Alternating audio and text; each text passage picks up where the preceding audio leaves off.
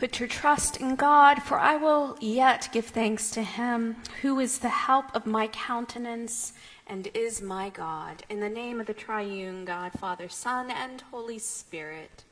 Amen. Please be seated.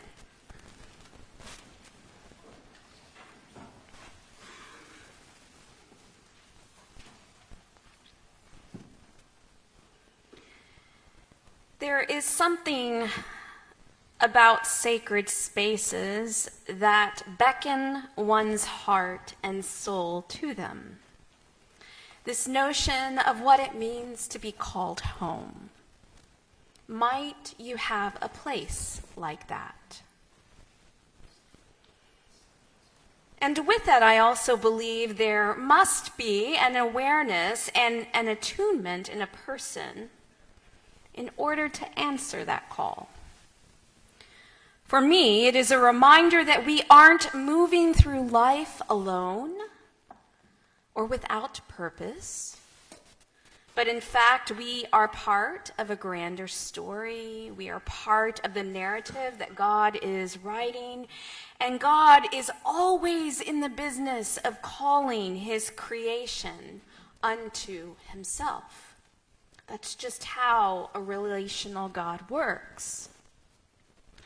On days such as this in the church, I am deeply aware of this, a day in which we remember those who are saints, those who have lived extraordinary lives of faith, and also those new saints who want to be a part of the life of God.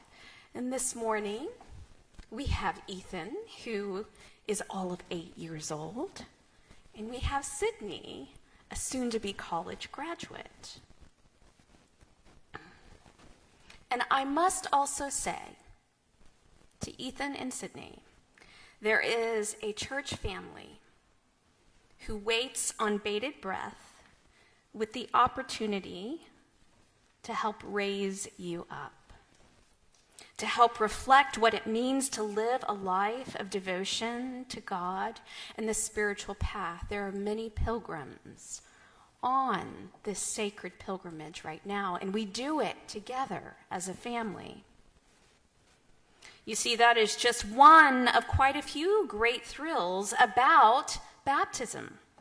We don't enter it alone. It should never be entered alone.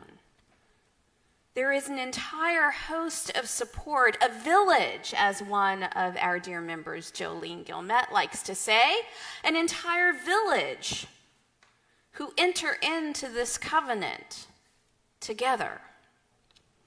In many ways, it's communion, and it's pure gift and grace. That is why in the Episcopal Church, baptisms are celebrated during Mass.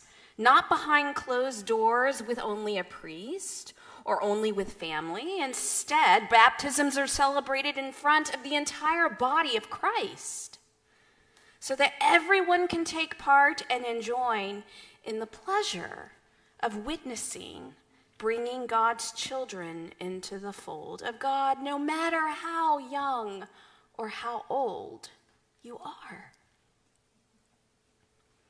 And today, I hope your breath was taken away upon looking at what the church looks like this morning. It is Grace's observation of All Saints' Day, a day in which we remember those saints who have come before us and will come after us and who are present among us in the life of faith.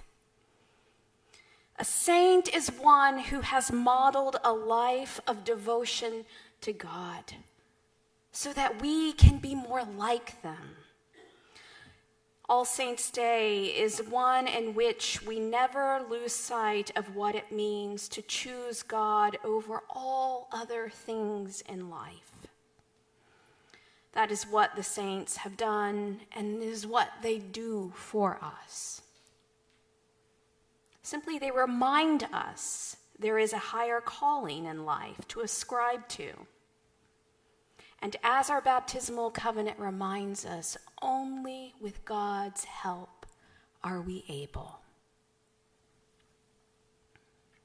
All Saints' Day reminds us that every single time we worship, every time you walk through those red front doors, we are indeed surrounded by a whole host of people known as the communion of saints.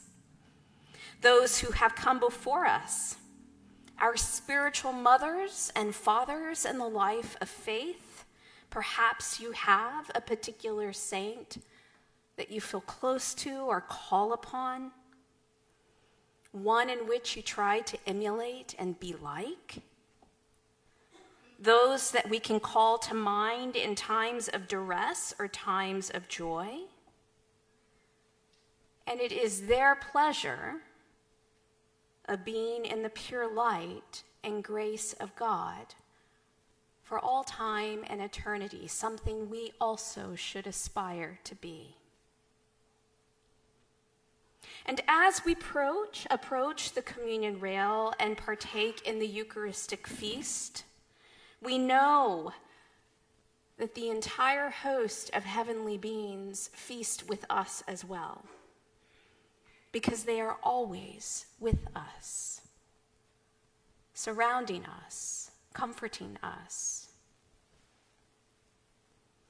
And how fitting on a day like today, we do in fact celebrate the saints, the one day a year in which there is a feast day set aside to remember those who have lived lives worthy of remembrance. And it is also the time to call upon those who have been saints in our own lives. Maybe you have a roll call of those people in your mind right now. I certainly do. Those who we've done life with, those who have made our lives better because they have walked with us, supported and encouraged us. They are indeed our living saints among us, because they recognize this life is not a life that we should walk alone by ourselves. And to Ethan and Sydney, today is your baptism day. It is your day to be publicly welcomed as the church's newest saints. I bet you didn't realize you'd be called a saint today, did you? But you are our newest saints. And we welcome you into the family of God, to call to mind that we are a church that does indeed believe in the power of resurrection. Where there is death, guess what, y'all? There is always life on the other side of it. The juxtaposition of those who have died, along with those, Ethan and Sydney, who are starting their life of faith today, doesn't fall light on me. And as our gospel reminds us, and as we partake in holy baptism, let us be mindful of Jesus' words. The greatest among you will be your servant.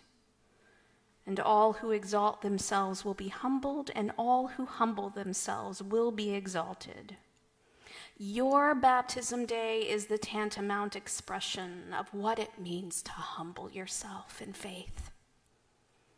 You are dying to yourself so that you too might be raised to new life in Christ. So Ethan, I want you to look at me because I'm going to talk to you. In all of your 8 years, that's a lot, I know. You have an entire life of faith in front of you. Your parents came to grace not even a year ago, and you have sat in the pews with them patiently, taking in this new way of doing church.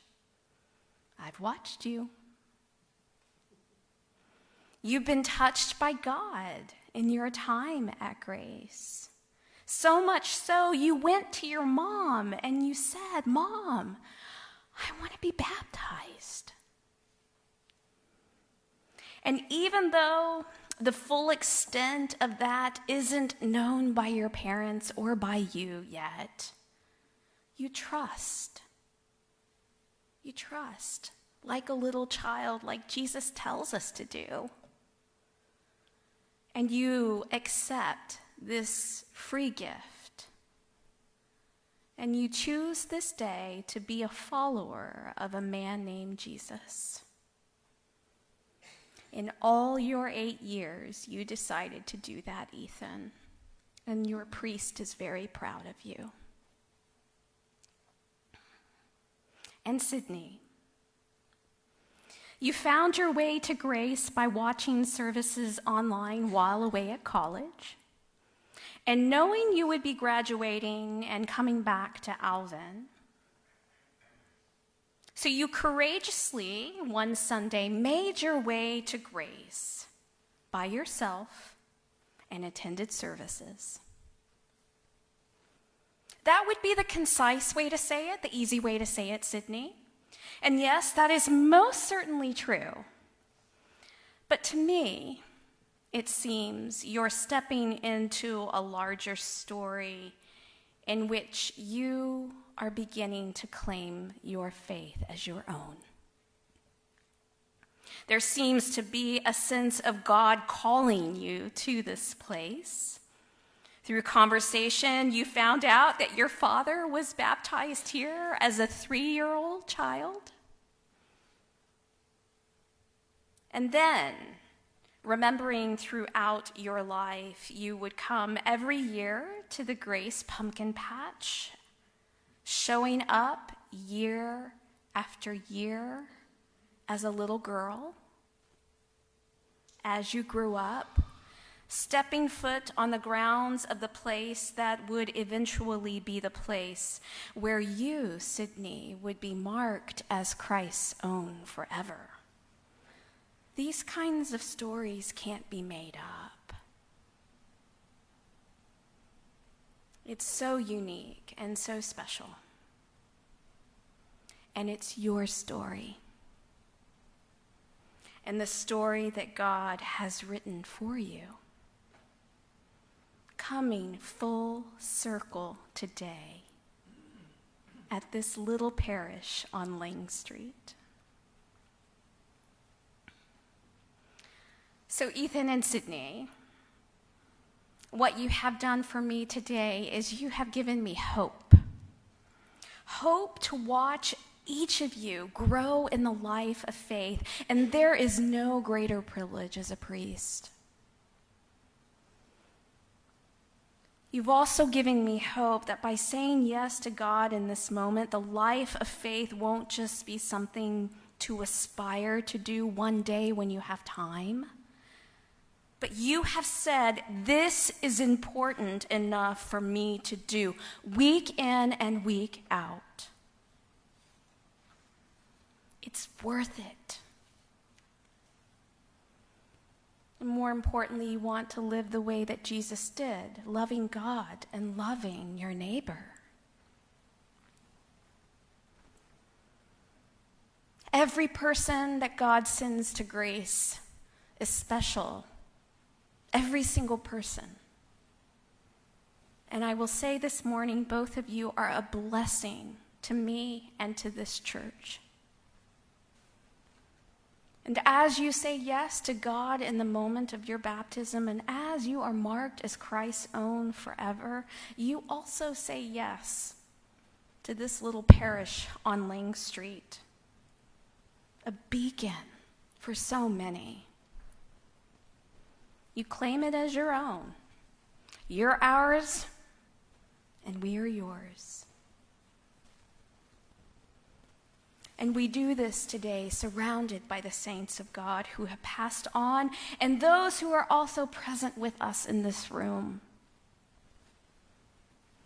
And as your priest and as your church family, we give you to God, and we hold you up as the treasures which you are. And we trust that our good God is ushering you into the life of faith for all of your days. Amen. May the Lord, mighty Lord, bless and keep you forever,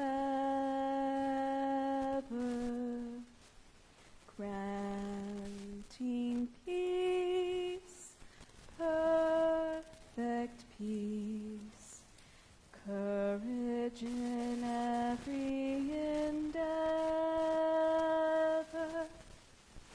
Lift your eyes and see his face, know his grace forever.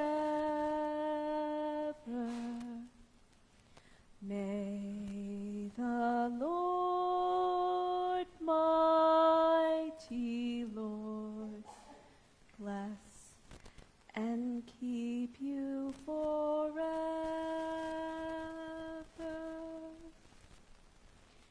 And the blessing of God Almighty, Father, Son, and Holy Ghost, and all the communion of saints rest upon you this day and always.